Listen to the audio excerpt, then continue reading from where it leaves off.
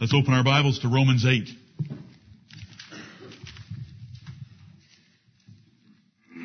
Romans chapter 8, and let's go to the next verse. Verse 17.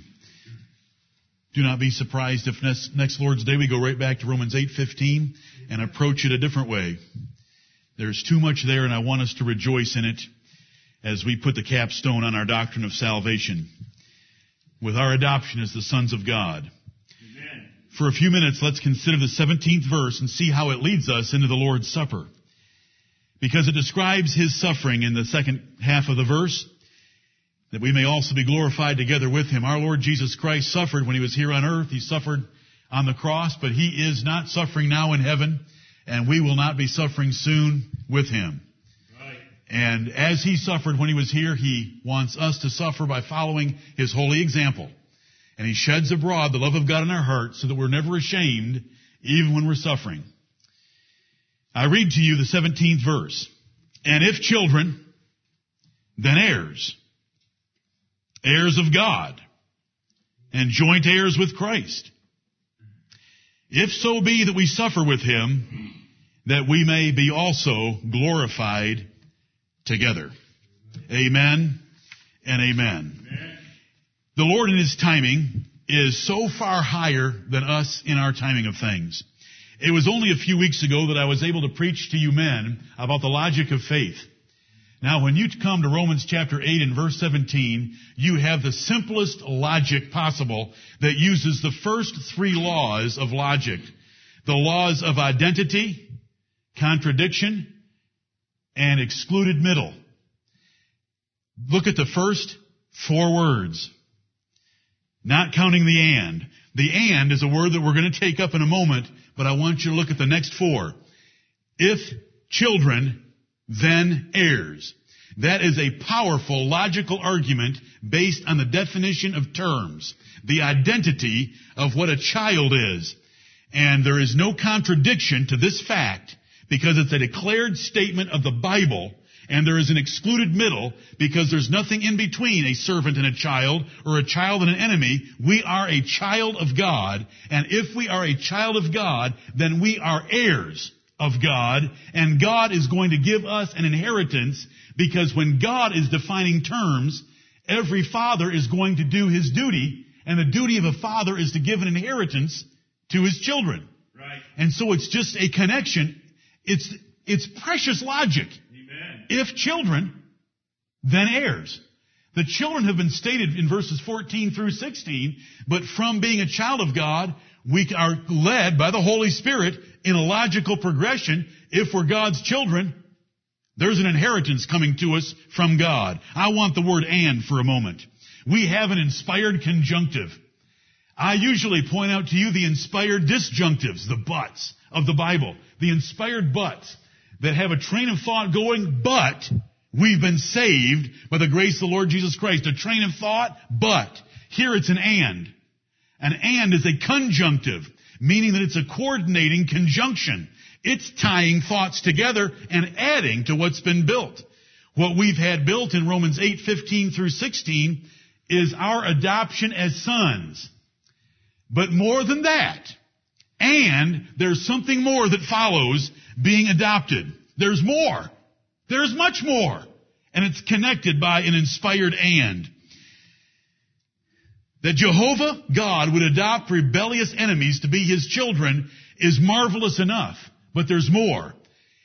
That not only would He adopt us as children, but we are first-class children. We are children that are in the will and the last testament of God, not those that are left out. And so verse 17 is going to add that to our appreciation of adoption.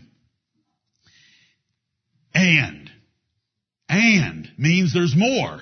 And, how can there be an and to verses 15 and 16? How can there be an and to having been given the spirit of adoption whereby we cry, Abba, Father? That Jehovah is our Father in any language. Twice over, repeated to us, emphasized to us. How can it be better? There is something better. It's what that adoption brings us to. It's what that adoption gets us. It's what Him taking us out of the orphanage of this world and taking us to heaven actually lands us. And it's an eternal inheritance. And He wants us to delight in the glory in that eternal inheritance and the riches of His glory, because it should provoke in us praise to Him forever and ever.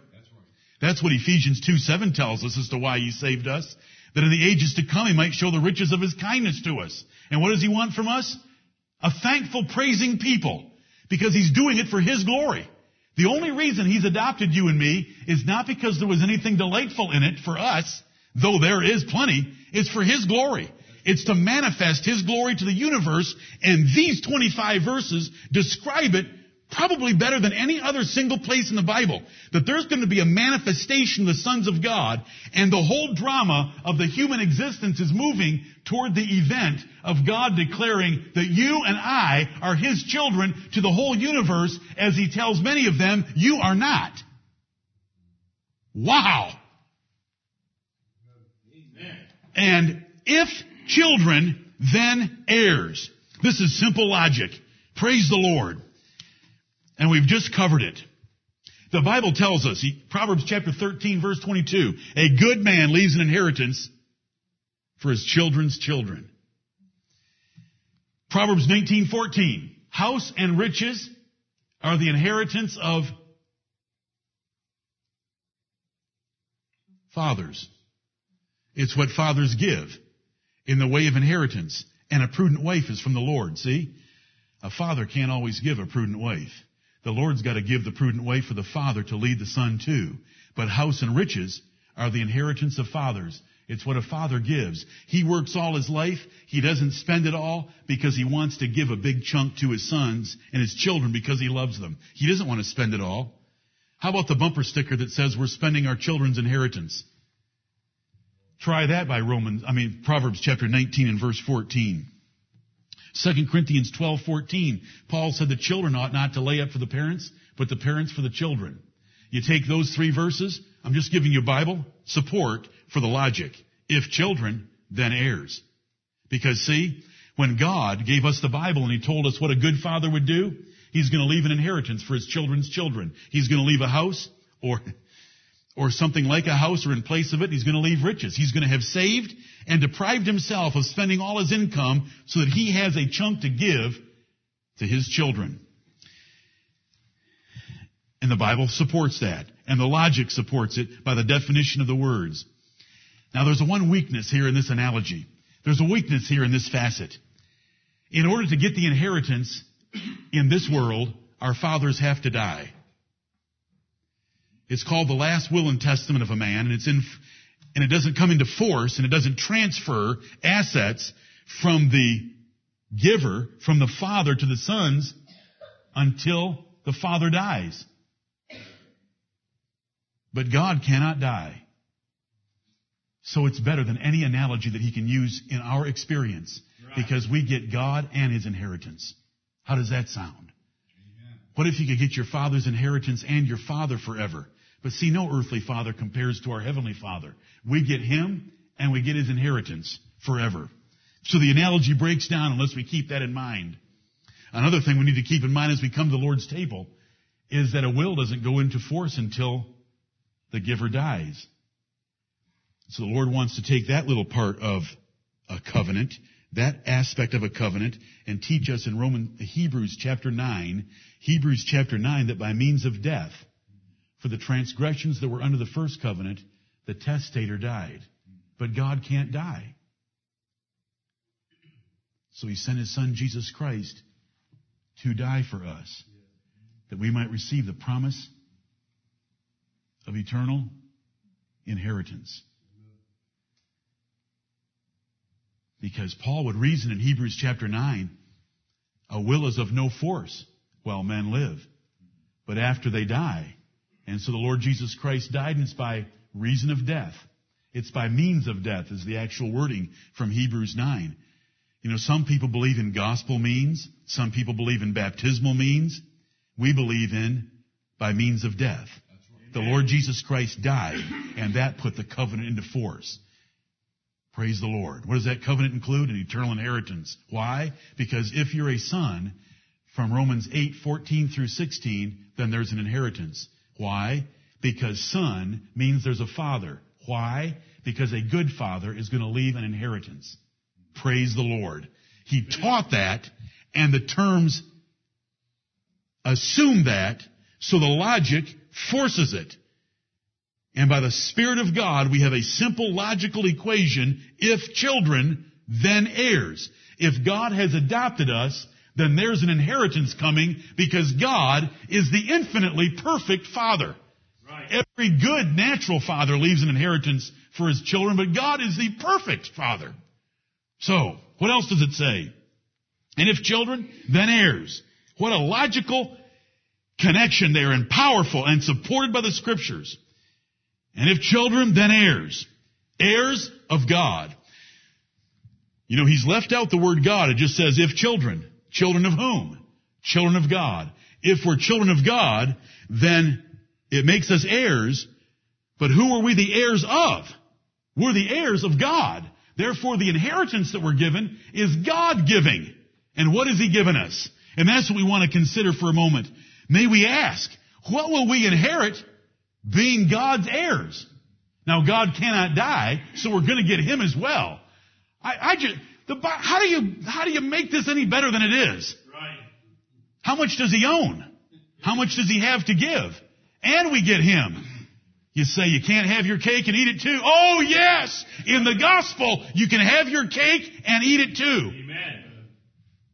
Absolutely you can. And don't use cake and icing.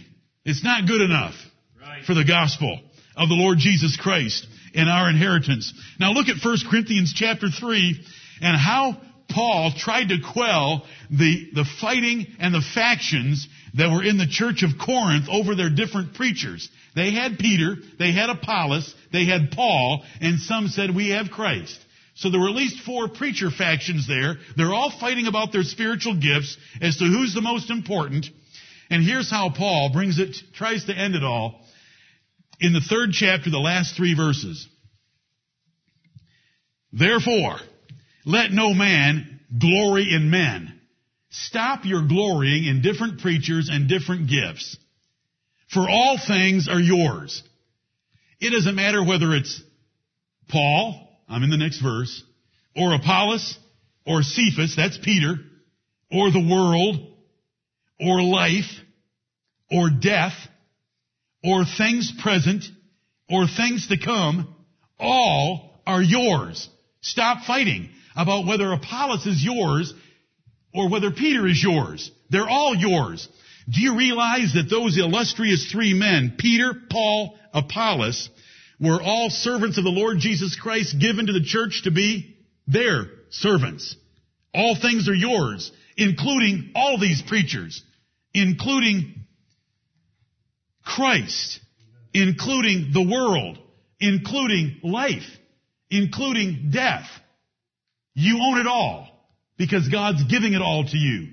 Right. You're His children, and if children, then heirs, heirs of God. And ye are Christ's, and Christ is God's. Stop fighting about these little pieces down here. It's all yours. You say, I want another witness on that one. Okay, Revelation 21:7. Revelation 21:7.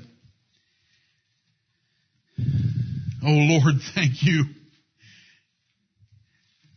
John begins to close out the book of the Revelation, closing out our Bibles, closing out the New Testament, and he comes to Revelation chapter 21, and in the first verse he saw a new heaven and a new earth, and he says in verse 7, the Alpha and Omega is speaking, he that overcometh shall inherit all things. Now, how big of an inheritance and an estate is that? You know, you're usually typed up by trustees. You get a list of the assets of the estate. You know, we've got a 1960 Plymouth out in the family barn that's been kept there faithfully by Dad to give to you someday. There's $4,500 in the bank in a savings account. There's some old chairs that he bought after World War II when he was discharged and came home. There's an old house that has the small round toilets Some of you have punished me at break time, and that's okay. I deserved it. You have a list of the assets. What does the Bible say about the Lord? And what He's going to give us? He that overcometh shall inherit all things. That's right. And I will be His God, because God does not die to give us all that He has. We'll have them both. I will be His God, and He shall be my son. Now remember, in 1 John 3 this morning, now are we the sons of God. Now we have the first 4 phases of salvation about our sonship. But there's another phase coming, and that's what's intended here in this verse. He shall be my son in the fullest display and manifestation of it to the universe, and in his possession of my assets. Heirs of God. What does it mean? It means what God has, He gives to us because we're His sons, because that's what a good father does. So much so that we can argue logically from the words, if children, then heirs. And if heirs, heirs of God, first of all. What else can we look at? Does the Bible tell us when Jesus Christ stands and has all the nations assembled before Him and puts the sheep on His right hand and the goats on His left, that He's going to say to the sheep on His right hand, come and inherit the kingdom prepared for you from the foundation of the world? Did Jesus say, I go to prepare a place for you? Was the Lamb of God going to add anything to that kingdom? Absolutely. There's no need of a son in that kingdom because the Lamb is the glory of the whole place. That has been a preparing, and it's being prepared by the Lord Jesus Christ for us. This is the hope of the believer. If children, then heirs. Heirs of God. What else do we get? Now the promises were made to Abraham and his seed. He saith not into seeds as of many, but as of one, into thy seed, which is Christ. And if ye be Christ, then are ye Abraham's seed and heirs according to the promise. Whatever Abraham was looking for as the friend of God, he looked for a city which hath foundations. He looked for a heavenly country. He was seeking those things because God had promised him a heavenly country, defeating all of his enemies, a numerous seed, and God's blessing. That's ours. It's part of the inheritance of all things. Heirs of God. We're an heir of God as much as Abraham ever was, because we're in Christ, who is the true seed of Abraham. Our inheritance depends on the predestinating purpose of God. And we have received an inheritance being predestinated according to the purpose of Him who worketh all things after the counsel of His own will, Ephesians 1:11. The word predestination, which most pulpits don't want to use, is 4 times in the Bible in 2 passages. Romans 8, Ephesians 1. In both places, in all 4 uses, it's describing our adoption and our inheritance. Right. Keep that in mind. This adoption and the inheritance that we get because of it, God has planned from the very, very beginning. In case you're doubting some of these things, the Lord feared that you would doubt them. Your father did not know that you would trust Him if He just promised these things. Do you know where I'm headed? Where would you go if you were going to back up the statement I'm making? Because your father knew that everyone else you know in your life makes promises and can't keep them, and He made a promise, what did He do to add some further credence to His promise? Even though He's a God that cannot lie. He swore with an oath. And so in Hebrews 6:17, it tells us that we have,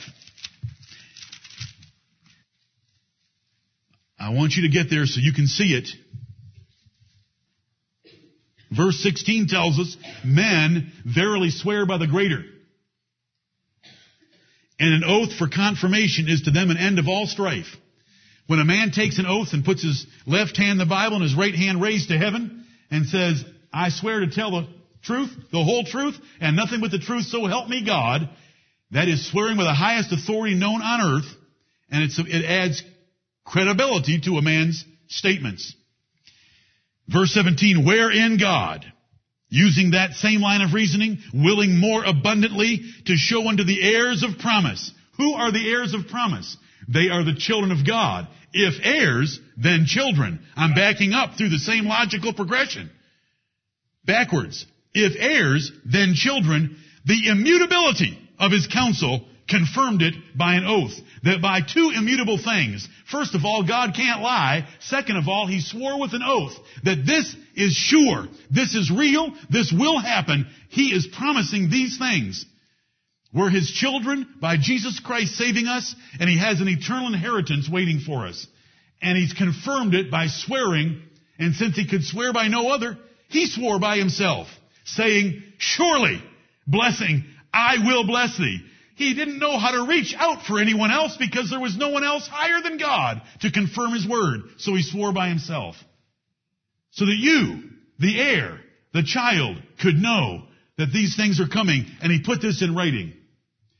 This is what needs to be preached. Right. Not the 7 ways to get yourself out of financial bondage that Joel Osteen is going to preach tonight. Your financial bondage is going to end when you... Everyone that hears him preach ought to go out in the parking lot and run a hose from their exhaust in through a window. That's the way to get rid of financial bondage. Go to heaven. Your rich father is going to pay off all your debts. But they don't want to hear that. They want to hear about how they can get rid of Visa calling them every week. They want to hear about how they can get rid of the IRS calling them every month. Thank you, Lord, that we see a few things better than that. Amen. And we can reach for a riches and glory that's very different. But when it says heirs of God, I'm just trying to tell you a few things that you're going to get. It's everything. The world, life, death, it's all yours. It's what the Bible says. There's nothing left out. And in case you were doubting, he swore about it. And it's permanent. It's reserved in heaven for you. It fadeth not away. It's not going to change. Everything else, you know, I speak respectfully about the disrespectful. When a son knows that his father has promised him the Ferrari, and the Ferrari is new, the son has a temptation, I speak respectfully of the disrespectful, for the father to hurry up and pass on so that the will can be opened by the trustees and the son can get his hands on that Ferrari. But our God doesn't die. Right. And we get everything. Amen. And it doesn't fade away. What he has in heaven right now are things that we cannot see, which 2 Corinthians 4 tells us are eternal. They last forever. Nothing is going to rust. There's going to be no moths to corrupt. There's going to be no thieves to break through and steal. And that is where our hearts ought to be. That ought to be the treasure of our lives, is where we're going. Not that we're going up in the medical profession. Not that we're going up in the food business. Not that we're going up in any other line of work. Our treasure and our hearts should be on our Father, his adoption of us through Jesus Christ, and the eternal inheritance that's coming. Why do you want to go up in your company? And I'm not saying it's wrong in its proper place. Why do you want to go up in your company? I'm going to tell you why. You want another $1 an hour. Why does another $1 an hour grip you so much when there's going to be infinite riches for eternity? You know, when you get that extra $1 an hour, do you know what happens to your FICA assessment? Your state income tax assessment, your federal assessment. Do you know what happens when you get that $1 an hour? You go home with your dime. So you get all worked up about a dime and you forget heaven. Brethren, this is a problem for all of us every day of our lives. And he that hath this hope in him purifieth himself. If we would come to grips with the reality of this, and God has sworn to make it as real as possible, it'll change our lives. Right. The things of this life will not matter as much, and we will never be ashamed. I don't care if I'm poor in this world, because my rich daddy has given me everything he's got. And my rich daddy is Abba Father. In 2 languages, our God and our Father. And if children, then heirs. Heirs of God. He owns everything and he's going to give us everything. Well, it says joint heirs with Christ. It says joint heirs with Christ because it says if children. If children, then heirs. If children and if heirs, then we have to be joint heirs with Christ because Jesus is the Son of God. And if we are children, the sons of God, verse 14 of chapter 8, then we have to be joint heirs with the other Son of God. Right. We're all joint heirs because we're all sons of God. If children, then heirs.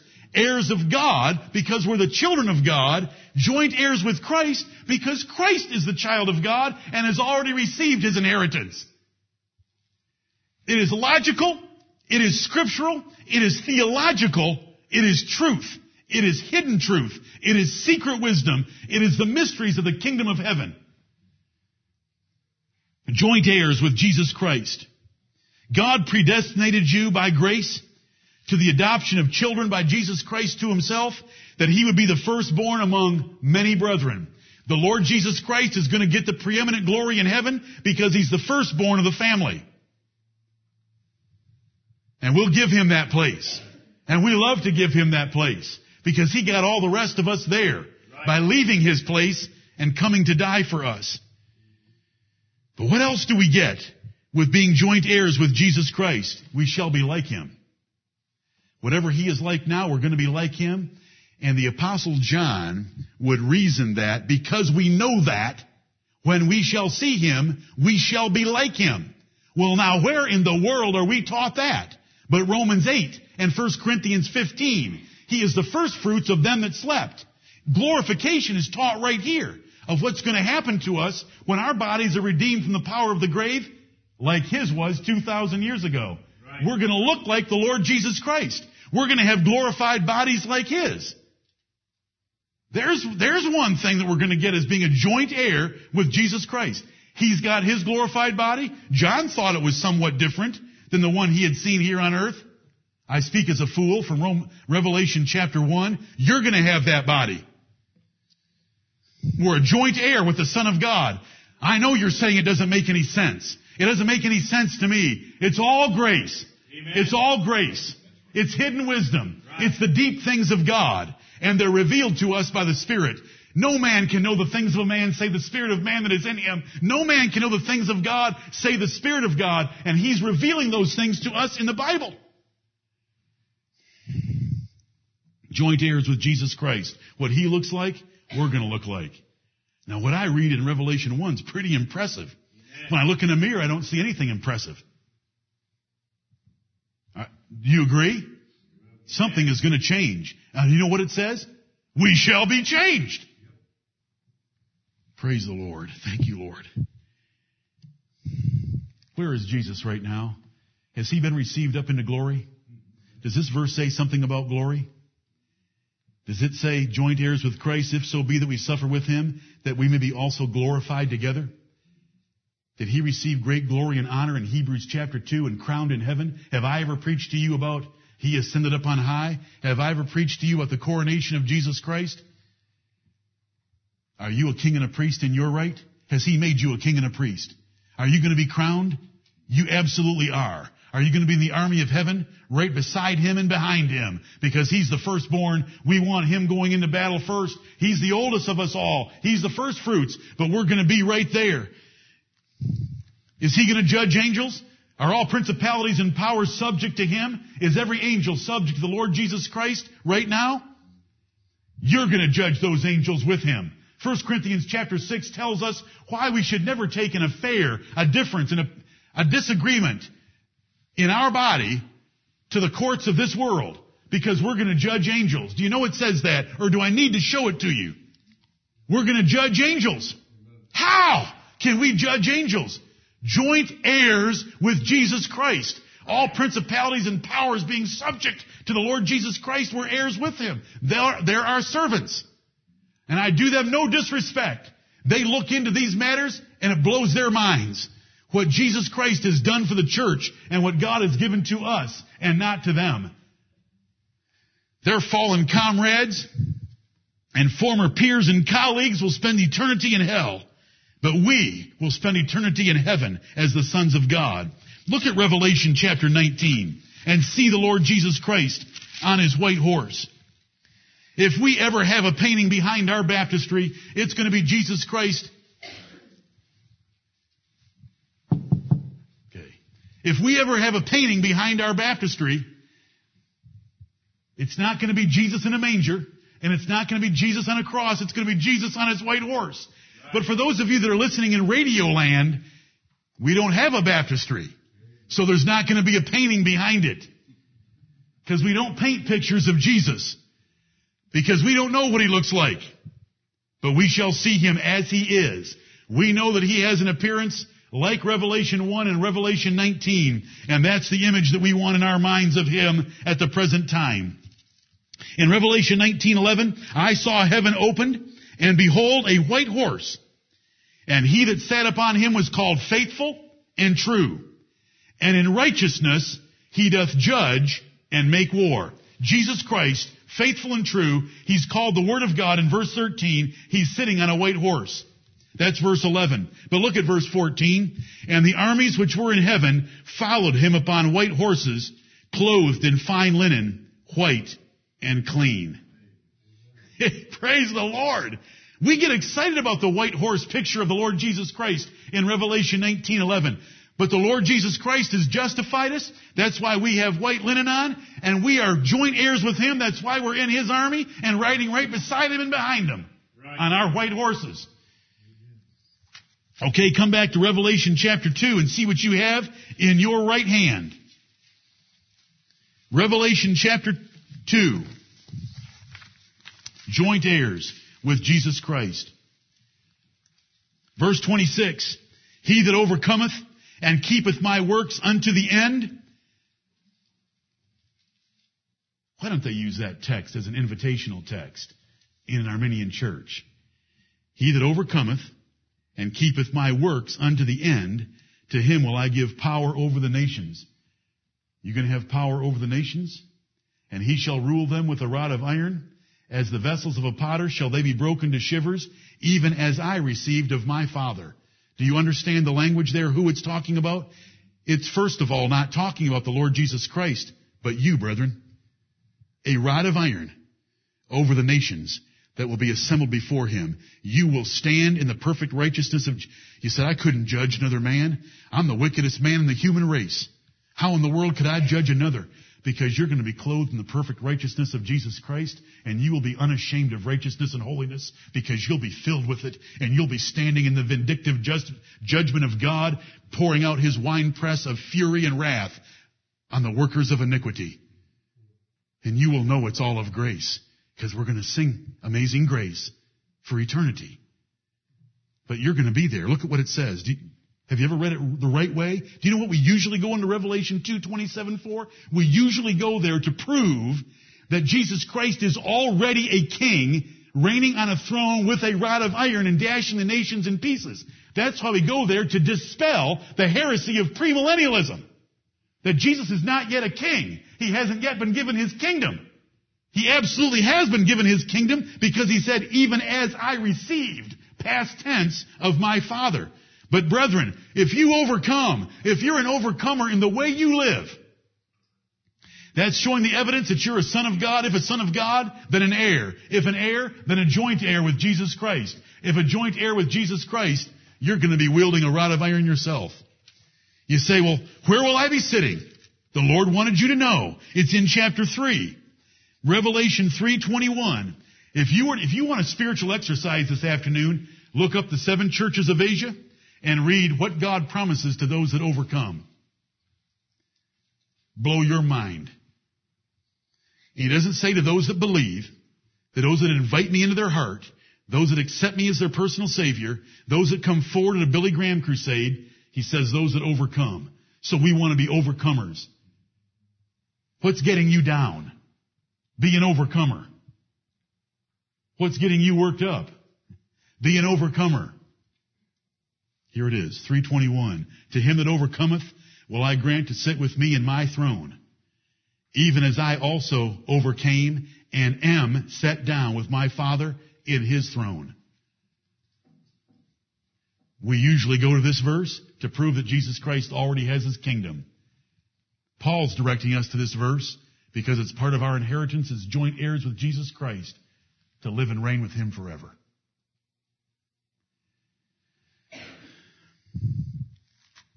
Back to Romans 8. Praise the Lord. What else could he say? If children, then heirs. Children of whom? Makes us heirs of that same party. Heirs of God. Well, if we're children of God and heirs, there is a brother of ours that is already a son of God, and he has inherited things already. What is our relationship going to be with him? Joint heirs with Christ. What has he been given? Jesus saw in prophecy in Psalm 16, there are pleasures forevermore at his right hand. He's inherited those. Pleasures forevermore. You have never had a perfect day. Some of you want every day to be perfect. Some of us, let's just go ahead and cut through that fog. We don't like things going wrong. But do you know what it's like in heaven? Every day is perfect. Right. And the pleasures are forevermore. And they're pleasures that God calls pleasure. They're not the pleasures of sin for a season. The frustrating, disappointing, empty, vain pleasures of sin for a season. They're eternal pleasures. He's already inherited them.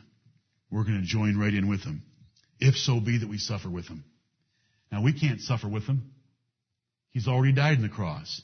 It's not referring to that suffering. We can't do that. We don't participate in our own suffering in order to earn salvation. He did that for us on the cross. We suffer with him in kind, not in time.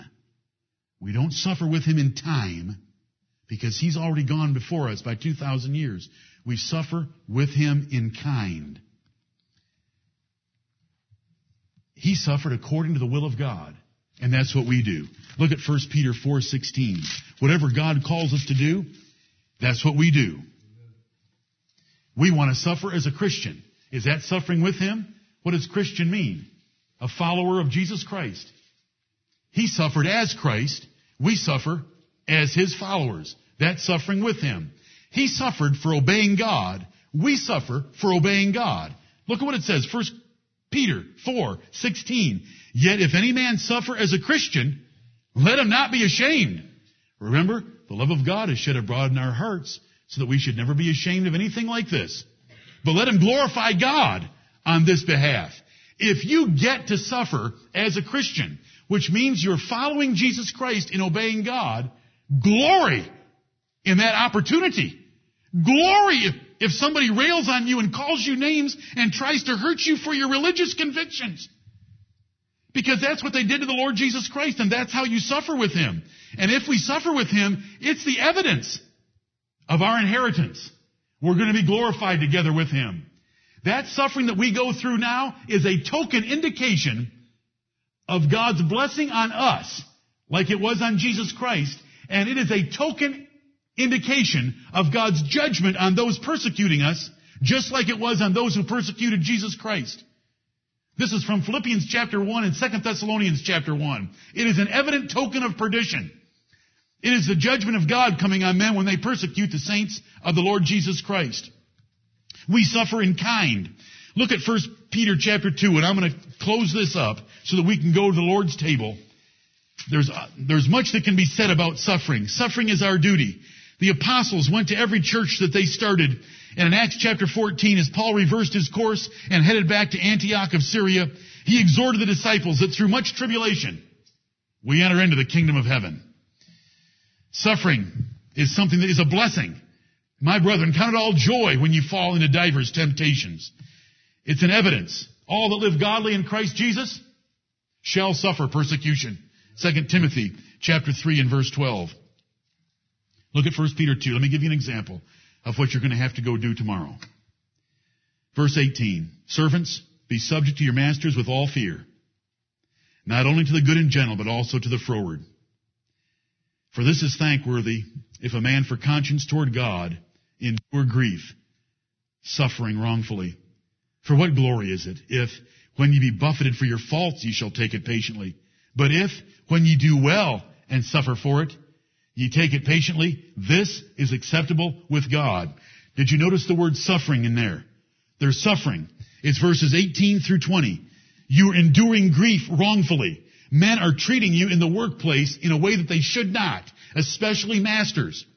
But you submit to it anyway out of conscience toward God, because that is exactly what the Lord Jesus Christ did.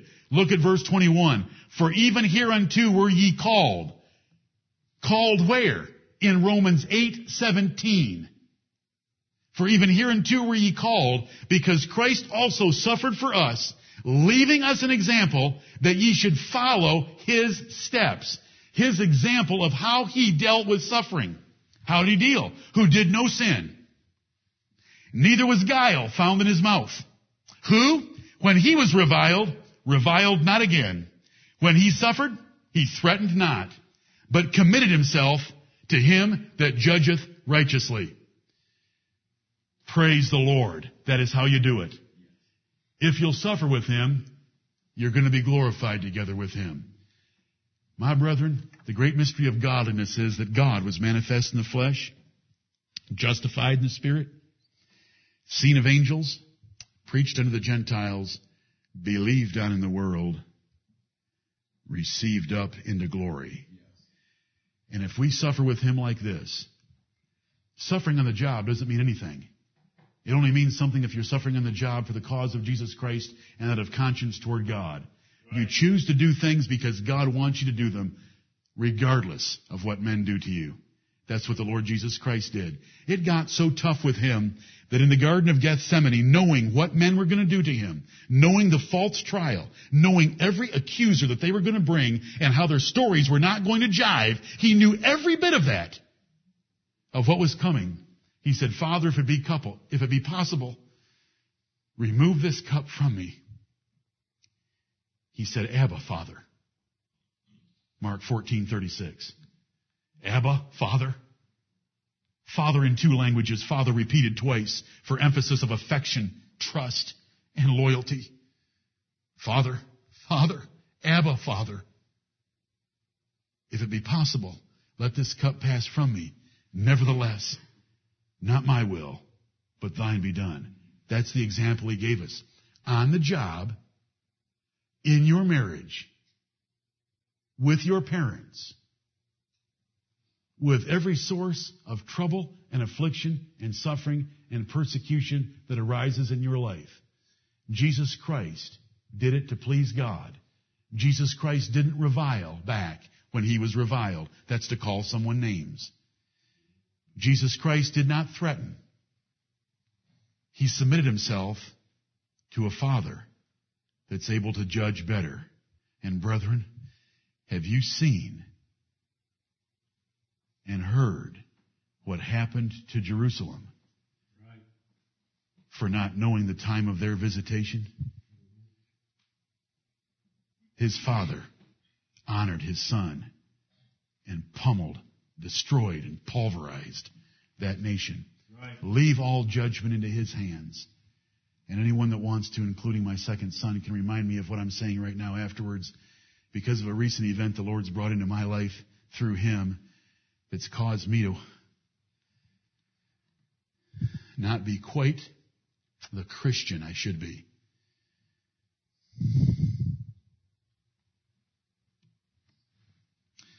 If you suffer wrongfully, enduring grief, you'll also be glorified together with him.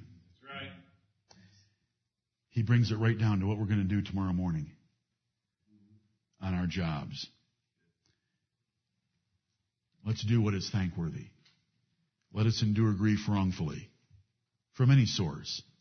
If you're in a relationship that's not what it should be in your home, consider it an opportunity for you to suffer as a Christian by doing what is right without threatening, without reviling. You should glorify God on the behalf of the opportunity he has given you to submit to suffering and to do it cheerfully as the Lord Jesus Christ did for us, which we now remember in the way that he asked us to remember it at his table, at his supper. Amen. Amen.